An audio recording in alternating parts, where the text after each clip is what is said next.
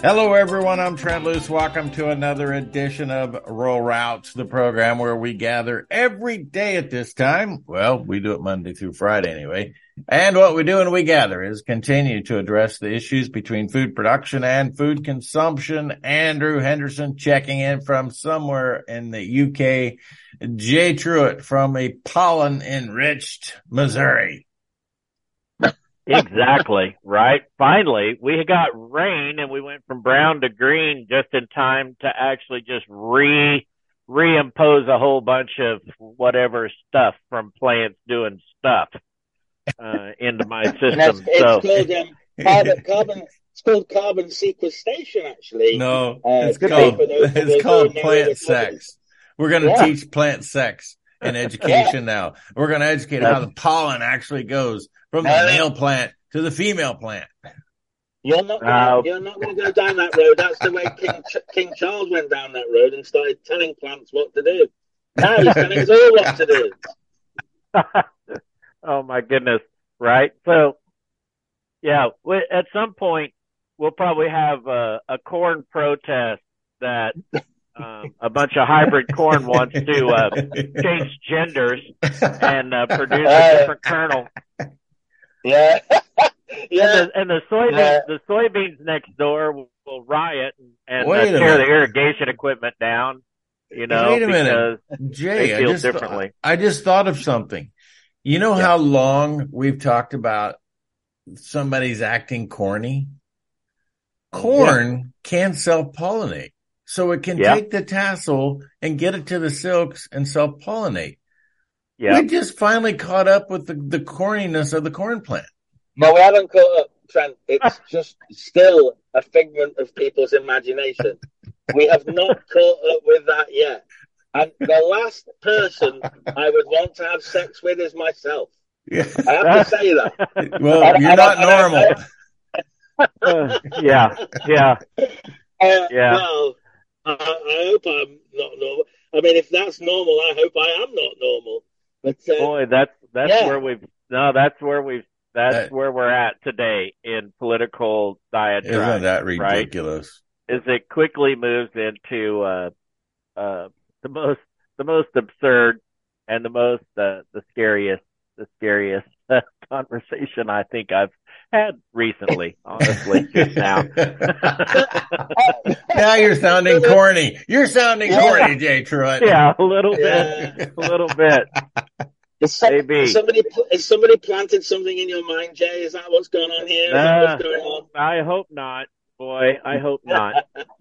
Well, you see, artificial intelligence. Don't forget, Klaus Schwab says that by 2030, and all three of us might get that far, we will have a little chip implanted inside us. How about that? Something like that.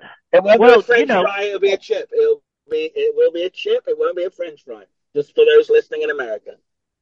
Okay. Yeah. So I was telling Trent before we went on air that I had watched The Sound of Freedom last night, and they, according to that movie, they gave them a GPS chip to implant in themselves, just so that they could track them while they were going after the kids in the deep, darkest parts of Colombia, right? So they fell for that then. They fell for that then, didn't they?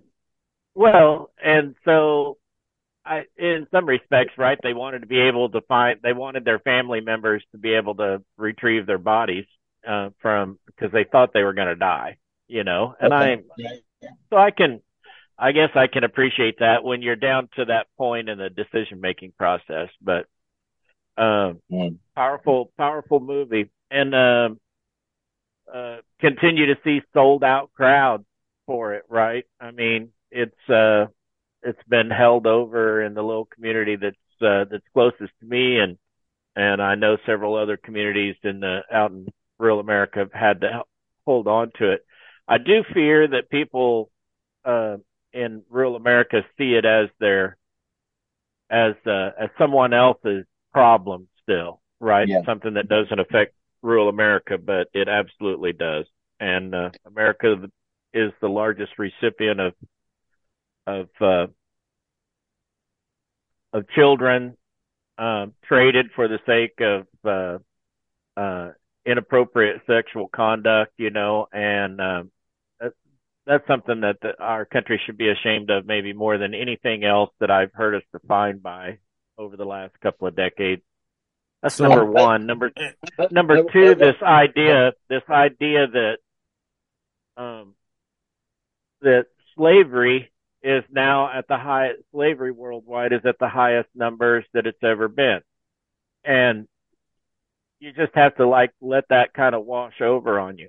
Yeah. I saw that when I was in the Middle East. Some of the countries in the Middle East still have a really viable slave trade going on. Not the countries that make the news all the time, but other places. But it depends how you define slavery, isn't it? Because I would say everybody in China is enslaved. Everybody is, and because I've been there, I can assure you that is the case, because there's no freedom there. Do you know that they even have apps? They even have apps on phones where it tells you a person who's got a good credit score can tell from their app whether there's anybody sitting in the room that they ought not to talk to because the authorities have deemed them not to be good citizens. That's how far it's gone. So I agree with you in concept, but Hank Vogler, who's married to a lady from China and traveled to China 3 times in the last 5 years, he would tell you that while they want you to believe everybody is enslaved, that capitalism is the genie that's out of the bottle, and this government talks about controlling everybody's lives, but when you get out into the real country, there are people that are just entrepreneurs like in the United States. And because of the phone and the access to the internet, people know what can be accomplished. And while there are large numbers that are completely enslaved and controlled on a daily basis, there's large numbers of people that have found a way to make capitalism work in a communist society. Oh, for sure. But I've worked with those people in China, Trent. But I'll tell you what, they're forever looking over their shoulders and making sure that. So am I. You're not looking over your shoulder for fear of being disappearing and murdered, are you? They are. There is a difference. No, I'm not looking over my shoulder in fear, but I'm constantly aware of my surroundings and know that at any point in time I could be the next Lavoy Finicum.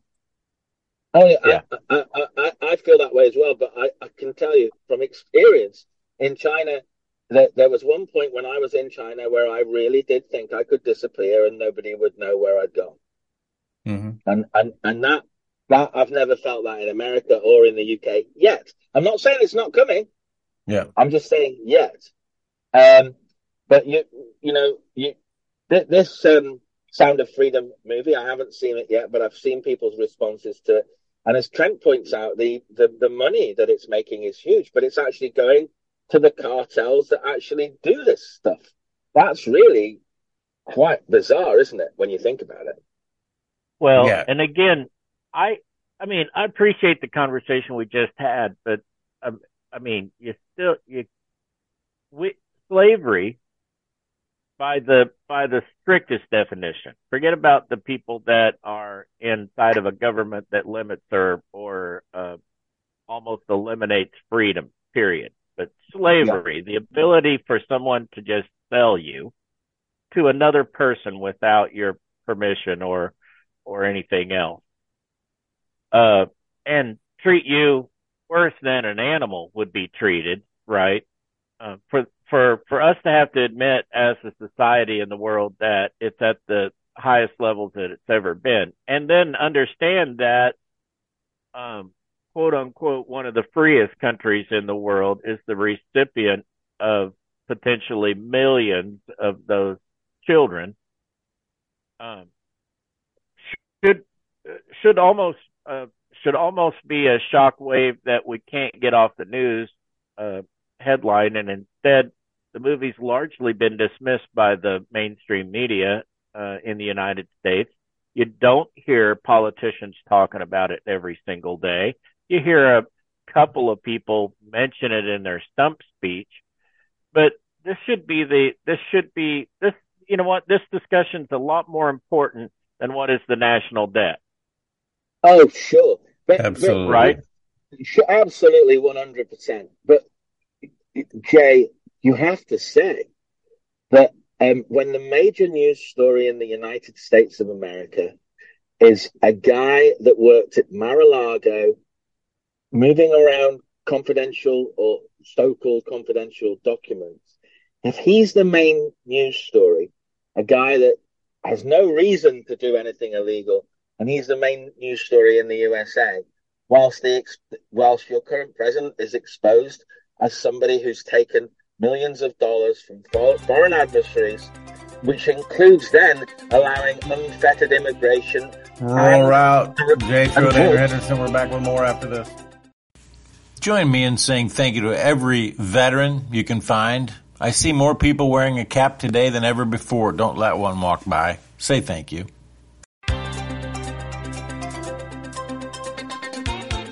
Welcome back. Rural Route, Trent Loose alongside Andrew Henderson, Jay Truitt. Andrew, you want to finish your thought? Well, I'm just saying that when that has been revealed yesterday, that, you know, here he is giving his voice 20 times on the phone to his son, to these people, and it can all be tied to bank accounts and money that's been moved into the Biden crime family. And the main story is some poor guy that works moving boxes around Mar-a-Lago. We have a real problem with our mainstream media worldwide. I mean, just imagine if these crimes had been committed by Donald Trump. Just imagine if they'd been committed by Donald Trump. He wouldn't be in jail. He'd actually be hanging. That's where we're at. So back to the Sound of Freedom. I'm actually going to write my column today because Kelly and I went to see it on Sunday as well, Jay. And I know for a fact, number one, it's watered down.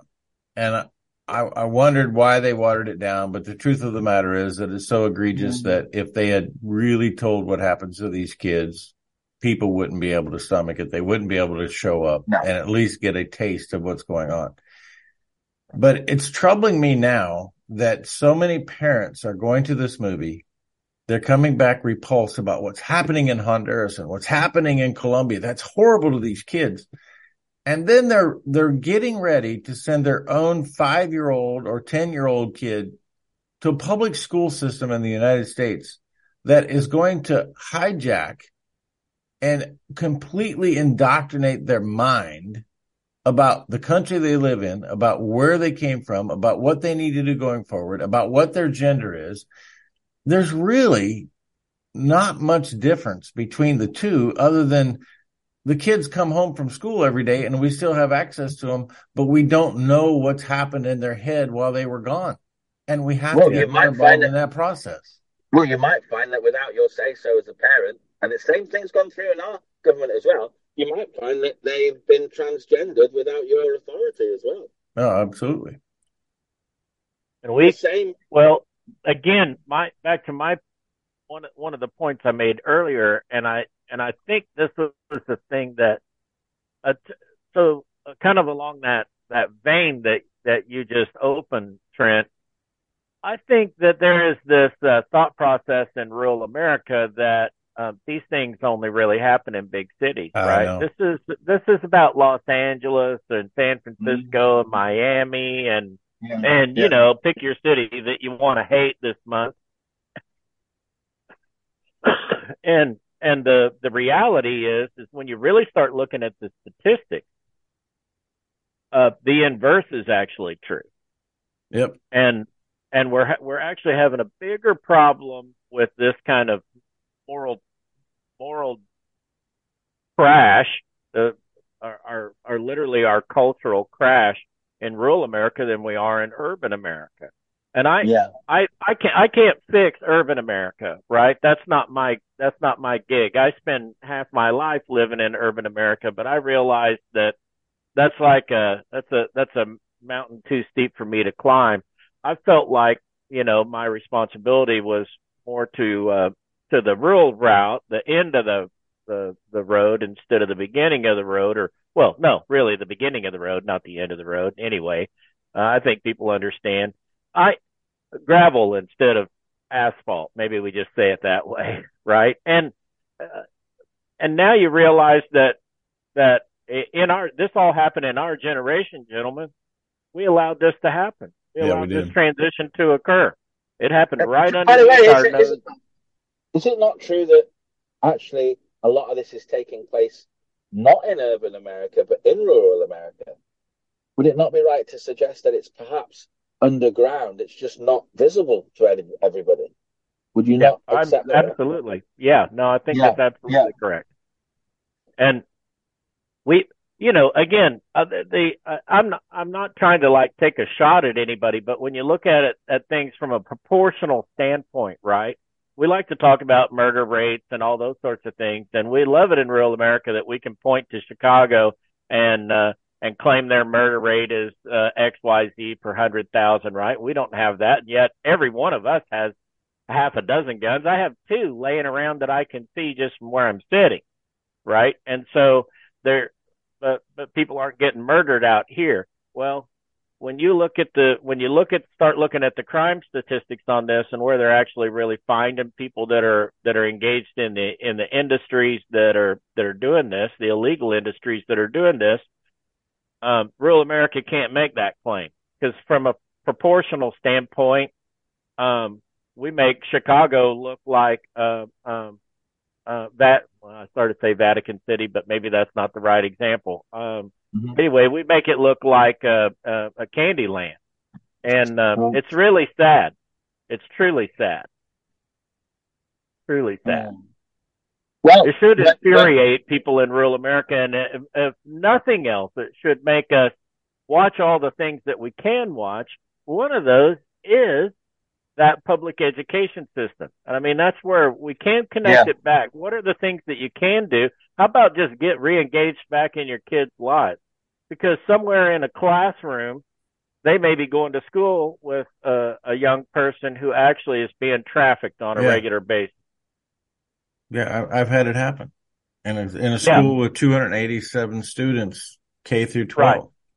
Yeah. And that, I mean, just, it's like the most repulsive thing that I can kind of fathom or think through, but it's happening. And it's happening in virtually every rural community somewhere. I saw an officer who was doing that in Alabama yesterday and talking about it on another network in America.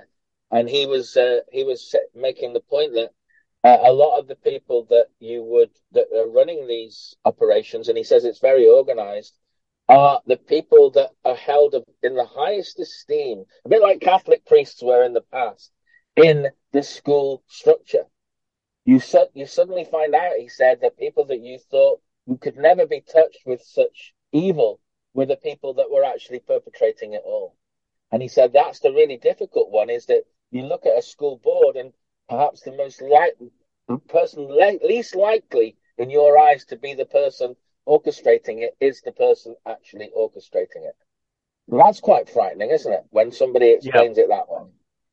So the other side of the equation is, obviously you got to acknowledge that silence is complicity sometimes, right? That you implicate yourself by virtue of your silence. And so when you live in a little small community that's being dominated by the drug trade, and you find that there's these little crack houses, and somebody is actually drawing an income off of renting out to those people, but they don't ever really monitor the properties or pay attention to them. They don't really want to let authorities have access to their rented properties, et cetera. They don't want their little house or their little small farm somewhere tied up in a court case for months and months and months on end. But the reality is, the backside of that business is that they're trading human beings, out the back door while they're trading drugs out the front door. And we kind of turn our nose up to one side of it. And then you find out that somewhere in town there's a banker that knew about the whole thing and just was willing to get paid.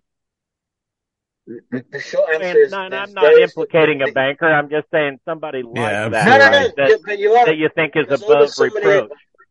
There's always somebody who knows. And by the looks of it, there's always somebody who's been bribed not to tell. And that's the this whole thing. I mean, that's why I keep going back to our politicians. It's the same in the UK. Do you know that only one politician in the UK has stood up and questioned vaccines? That's when you think there's over 600 paid politicians, only one. And I look at the looking away is the real crime. The looking away that we're seeing everywhere in elected politicians worldwide is so shocking. It's unbelievable. The looking away of from the reality of corruption is a crime in itself. Just look away, say nothing.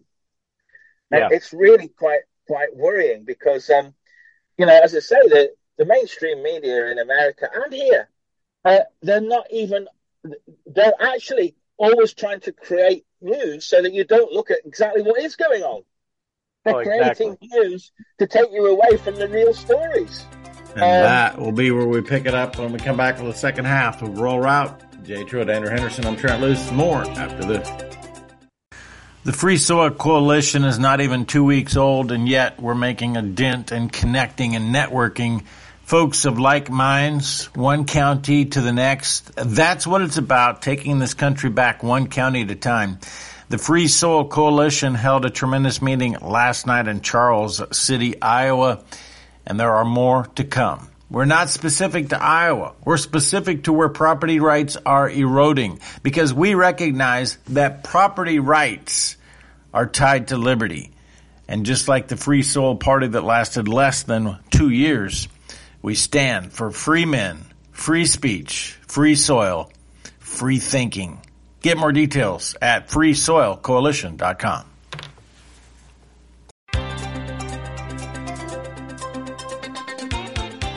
Welcome back. Trent Loos alongside Andrew Henderson, who continues to break the only rule on this program. Jay Truitt checking in. Andrew's from the UK. Jay's from Missouri, which is a different foreign country. All right, Andrew, you want to talk about the King of England being the largest landowner in the world? You actually started it. I kind of did this time, right, during the break. But anyway, listen, here are guys. The King of England. Now, you found out a lot of stuff about the King of England that I didn't know. Not least, he's the wealthiest man in the world. And yet, the wealthiest landowner in the world, because I'm sure there's people who are wealthier than him that own less land. But listen to this. He gets paid, the Queen got paid £85 million, that's about $110 million a year, to maintain the royal palaces and family. So that's payments to him, the family, etc.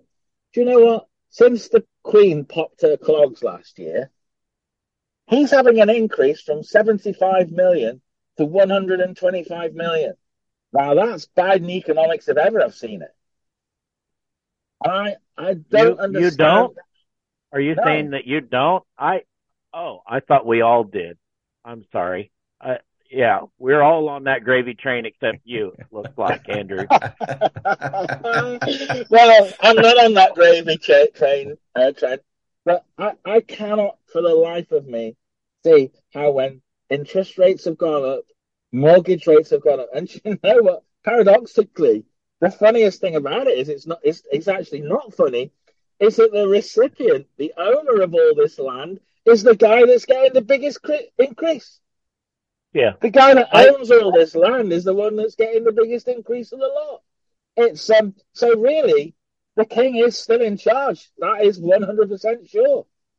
Now you know what it costs. England is just figuring out what it costs to clean up a rental property after an owner that had a bunch of dogs leaves. Right?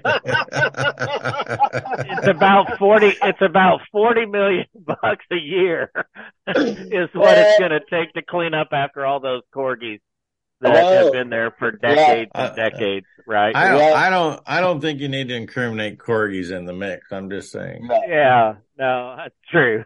Because how can you not like a corgi? Yeah, right? Snickerdoodles. How about a snickerdoodle? Something. Yeah. I'll tell you one thing, guys, that you haven't done yet because maybe you're frightened to do it. But has anybody found out how much land he actually owns in the United States of America? I think that might be quite a big. I actually did look for that, and I can't find any. With all the land he owns around the world, I can't find any in the United States. It's attributed to the King of England. Well, I remember visiting. An interesting back to this point though. The royal family personally, as a single entity, owns more U.S. debt as a percentage than any other person. Oh, well, so would I not be right in saying that is Columbia, the state of Columbia in Washington, D.C., I wonder who owns that. There is no state of Columbia. It's not a state. It's a What district. Is it, then? It's not a state. It's a district. It's 100%. It's 100% owned by the United States. Yeah, the city itself is the city itself. Every inch of it. It's some of the more valuable real estate in the United States of America. Okay. Yeah. And what about the old colonial places that I visited, like Providence in the north, in the northeast tip? Is none of that because that's got a lot of British feel about it when I visited it. Is that not? That's why we call it New England. Yeah. Yeah. Yeah. I would venture to guess that there is a significant amount of the foreign ownership of land in the United States. The Netherlands, people from the Netherlands and people from Britain, generically, right? The United Kingdom, are, every set of stats I've ever seen shows them to be kind of at the top of the list. Canadians as well, but we don't really count Canadians as foreigners. We count them as like, second cousins that you want to invite them to the party when you need people to bring food, but otherwise maybe not so much. Now that could be defined as slavery, but I'm just saying. Yeah, it could be right. Yeah, a little bit like that. Okay, so anyway, but we don't whip them, so we're okay with it. Yeah. Well, and just remember that there's just like there's more than one United States, there's more than one Canada, right? I would quickly trade a number of states in the United States for like 3 of the provinces of Canada in a heartbeat.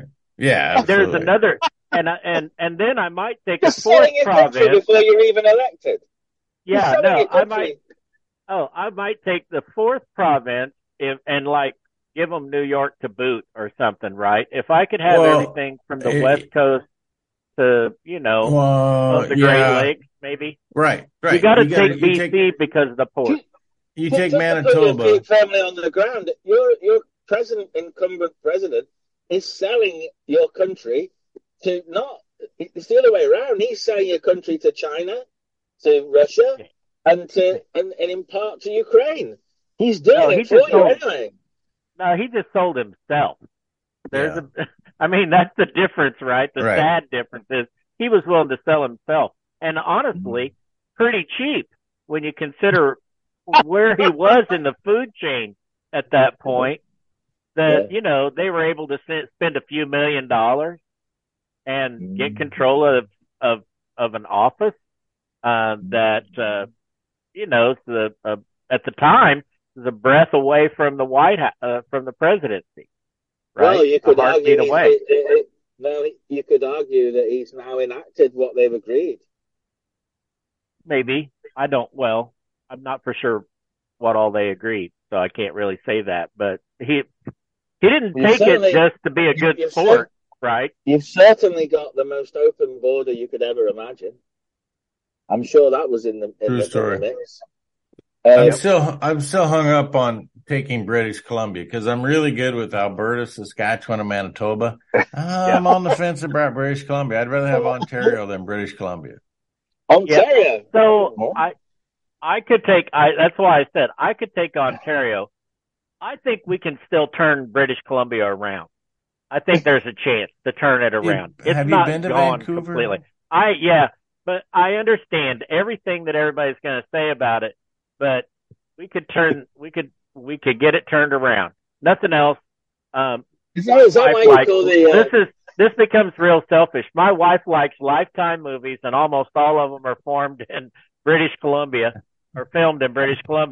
And so it would just be like a whole lot easier on our family if she didn't have to travel to another country. The only reason you have to take British Columbia is you can't get to Alaska driving without going through it. That's the only reason. Yeah. Okay, see, done, right? Here we go. Just, do you think the Canadians really want to be part of the United States of America, given the fact that for example, you even call the Canadian dollar a loony? Yeah. You call the Canadian dollar a loony. Now, what do they call it? A loony. Yeah. No, they don't call it because they just spend U.S. dollars in most cases. But no, yeah. When I talk to all my friends in Manitoba, Saskatchewan, and Alberta, man, they are so anti-Trudeau that they would come to America in a millisecond. Yeah, but this is all to do with the reaction that they're having to one individual. Although I wonder not really. Well, isn't it? Because he is a very, very divisive character, isn't he? Let's be honest. Yeah, but I think though they see themselves, especially so, and Trent spends more time up there than I do, but I would say that all the people I know in Alberta, they've kind of been on like a 25-year hunt now for a way to just be more like America. They see themselves as more of a natural fit. Manitoba and Saskatchewan, almost that long, maybe, but Alberta for sure. It's just a whole different. They're culturally more aligned with us. I agree with Jay. In fact, the first time I started going to Canada on a regular basis, they would tell me what was happening in D.C. They would tell me what was happening in the United States. And you couldn't find 10 people in the United States to explain who Mike Harper was. Like, Mike Harper? Who's that? Who's Mike Harper? And everybody in Canada knows everything about what's going on in the U.S. And it was so infuriating that these folks are so understanding what's going on in the United States, and we don't even know who the prime minister is. And nobody knew until Trudeau started being so stupid. Right. Yeah. Anyway, the Americans, I'm afraid to tell you, but I think you already know the answer to this. The majority of Americans don't know what's going on outside America, period. Oh, we're convinced it's the center of the universe, right? And that's kind of one of the problems. That's one of the real serious problems. I must have been to America 15 times, and I'll tell you, I speak to people when you start to talk about Europe and what's happening in Europe. Whenever I've been there, nobody has a clue what's going on in Europe at all. Yeah, maybe now it's changed. I don't know, but no, it's not changed at all. Yeah, other than what you've changed it. Well, that's not going to be very much, is it, Trent? I mean, at the end of the day, it's always amazed me how few Americans actually travel. It's a very small proportion, isn't it, that actually travel abroad? Right. Yes, that's correct. Maybe one of the first world countries we're probably last on the list for traveling abroad. Yeah. And I mean, especially if you were, wait a minute, let me give you a little caveat out of that though. If we took Mexico, traveled to Mexico and a couple of islands in the Caribbean out of the mix, I guarantee, because Mexican travel, a lot of that is kind of incidental. Right? No, I get it. So if we take Mexico out, we would be a distant last. Distant last on that list. I mean, we're going to do the last segment of Rural Route right after this. In the food business, there really evolves into two systems. The conventional food system, which is all about price. How cheaply can you produce something? And then you have the niche marketing opportunity, which still has to be price conscious, but it's more about quality and it's more about knowing where the source of that food comes from. Certified Piedmontese is definitely the latter, working with Great Plains cattlemen to produce a consistent supply of tender beef and deliver it directly, conveniently to your door. You can do all of this by simply going to the website. Take your browser to CertifiedPiedmontese.com and order today.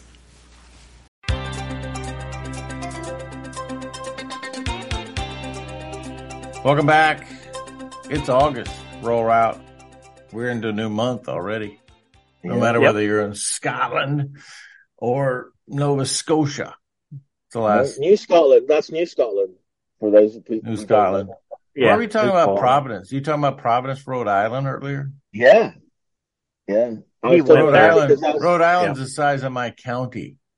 Yeah. Here we go again. This is look. It doesn't matter what size it is. It's where the old world. What's the Eagles song? Where the old world travels meet. They call it Providence. Where the old world meets the new world, basically. That was what it was named about in the song. And I went there and I saw that. It was, you couldn't go back in the UK to where Providence is in the US in terms of its colonial feel. There's nowhere in the UK that's like that anymore. But it used to be like that. Do you know what I mean? Listen, I'm going to give you a little different perspective, right? I've always been really critical of the people that kind of settled for the current size of Rhode Island, literally just because how short-sighted really were you, right? That you let your boundaries in like 4 feet apart. The whole country, again, we have city blocks that are almost as big as Rhode Island in some cities in America. And Jerry Jones built a bigger stadium than the state, right? Literally, his whole complex is about the size of the state of Rhode Island. And you sit there and you go, the size matters in the U.S. for some reason. Is that what you're saying? Well, I'm just saying that literally that the state ended up carving itself off to be this little tiny piece and let everyone around them bully them into a corner where, they got nowhere to grow. They never did. At one point, Pennsylvania stretched way west, right? Virginia stretched way west, and the Carolinas went way west. And yeah, they were slowly cordoned off, to new boundaries. Rhode Island settled for a little tiny speck of land on day one, and you just wonder what the heck. I mean, were those people? What were they thinking? It's kind of like they just never wanted to bid on the neighbor's land, right? They go like, I don't think so. Never wanted to grow. They wanted their kids to move to another state. No, I hear what you're saying. I look at our very little island that but I think, look at where this little island was able to spread without expanding its borders. Yeah, no, I agree. Rhode Island didn't do that either, though. I mean, that's the other option. Rhode Island passed on that as well. They don't really export anything except for experienced yachtsmen. Right? That's like because there's no sales tax on a sailboat or a motor yacht in Rhode Island. Oh, okay. That's how they attract all the boats there, then. So Rhode Island, the size of a county, has 1 million people in the entire state. Nebraska, which has a population of 25 people per square mile for the entire state. We have one city that has 1 million people, and we only have 1.5 million people in the entire state. And Rhode Island has 1,000 people per square mile. How would you like to have 1,000 people in every section? Every section. I would imagine that we're not far off that, Trent. We got 60 million people here in the UK. Well, let me look that up because I have a computer. If we were to allow Hank Johnson, the venerable member of the House from Georgia, he would caution you. And for those that have never looked it up, look up Representative Hank Johnson video on islands tipping over.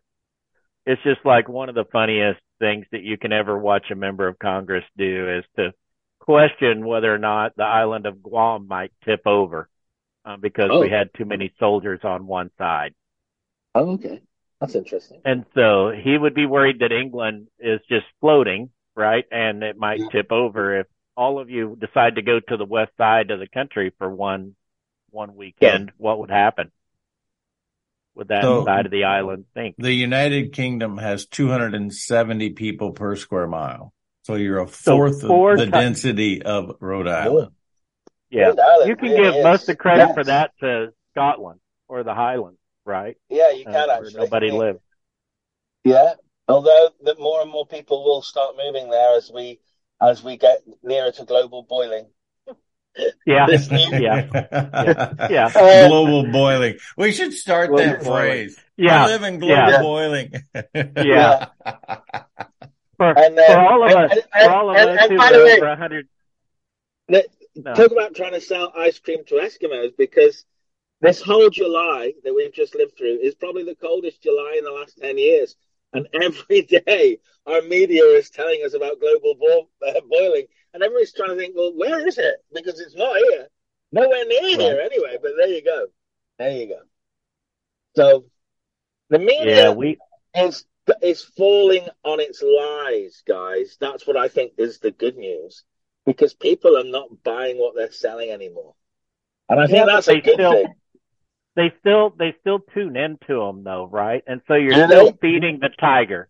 Well, their ad revenue still exists, right? And when you look, so here's a sad fact: when you look at the top 10 websites in the United States that are visited weekly, CNN will be number one still. Is it CNN? No, it's not number one, but CNN will be in the top 10, right, for sure.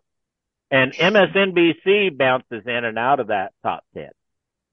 What would number one be? Fox News. Google. No, I'm just saying of all websites that are visited. And Google ends up being the number one in most of the polls. Facebook, Twitter, others, come in there. Facebook stays in that top 10. Amazon is in the top 10 on a regular basis. There's a couple of porn sites that stay on it, sadly. YouTube is number 2. YouTube stays in the top 10 all the time.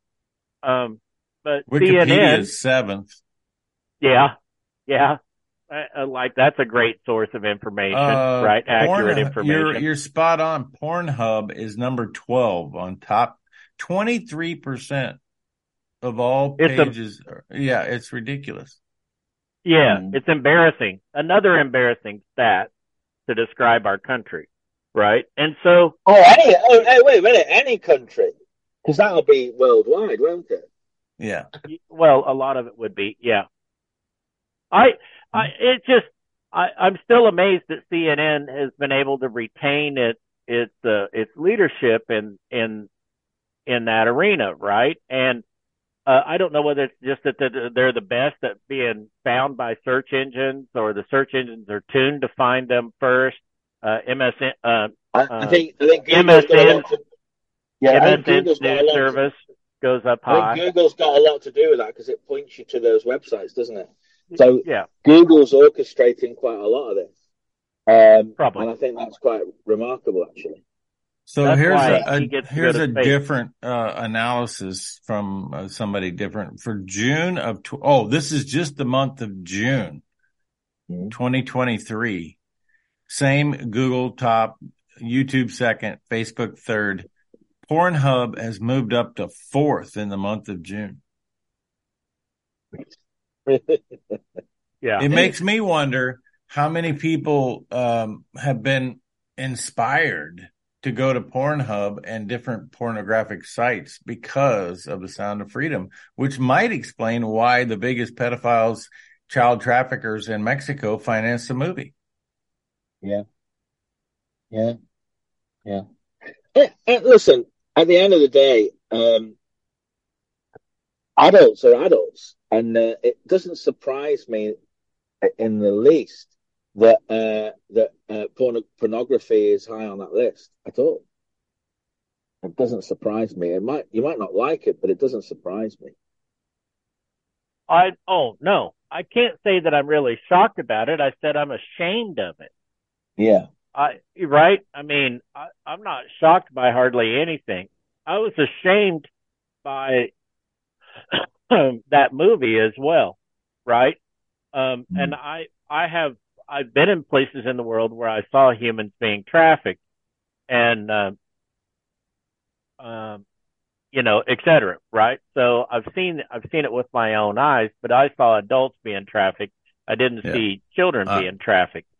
I busted a traffic ring at the Maryland State Fair last year.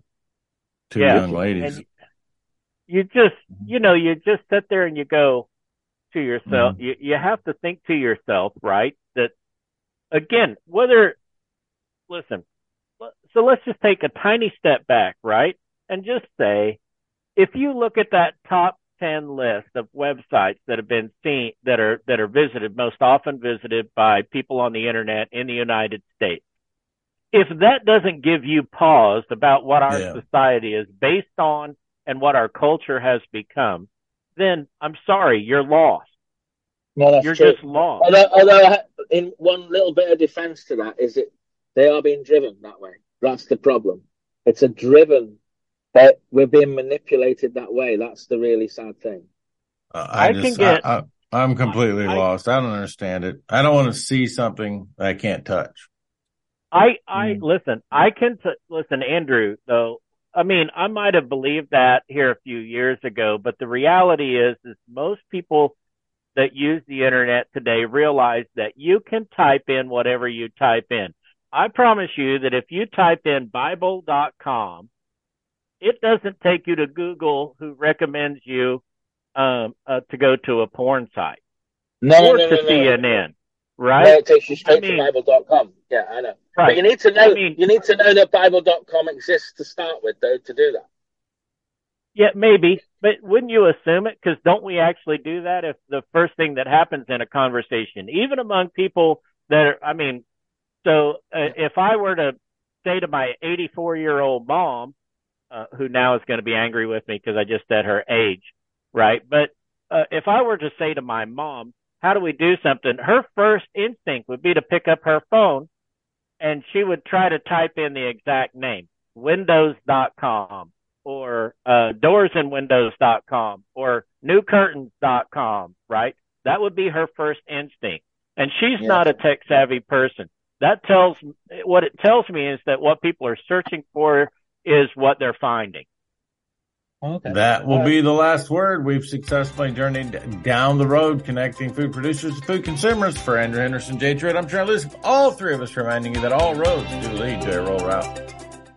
And you can find more information about Lignite at lignite.com. See how that works, Jay Truitt? Life powered by coal.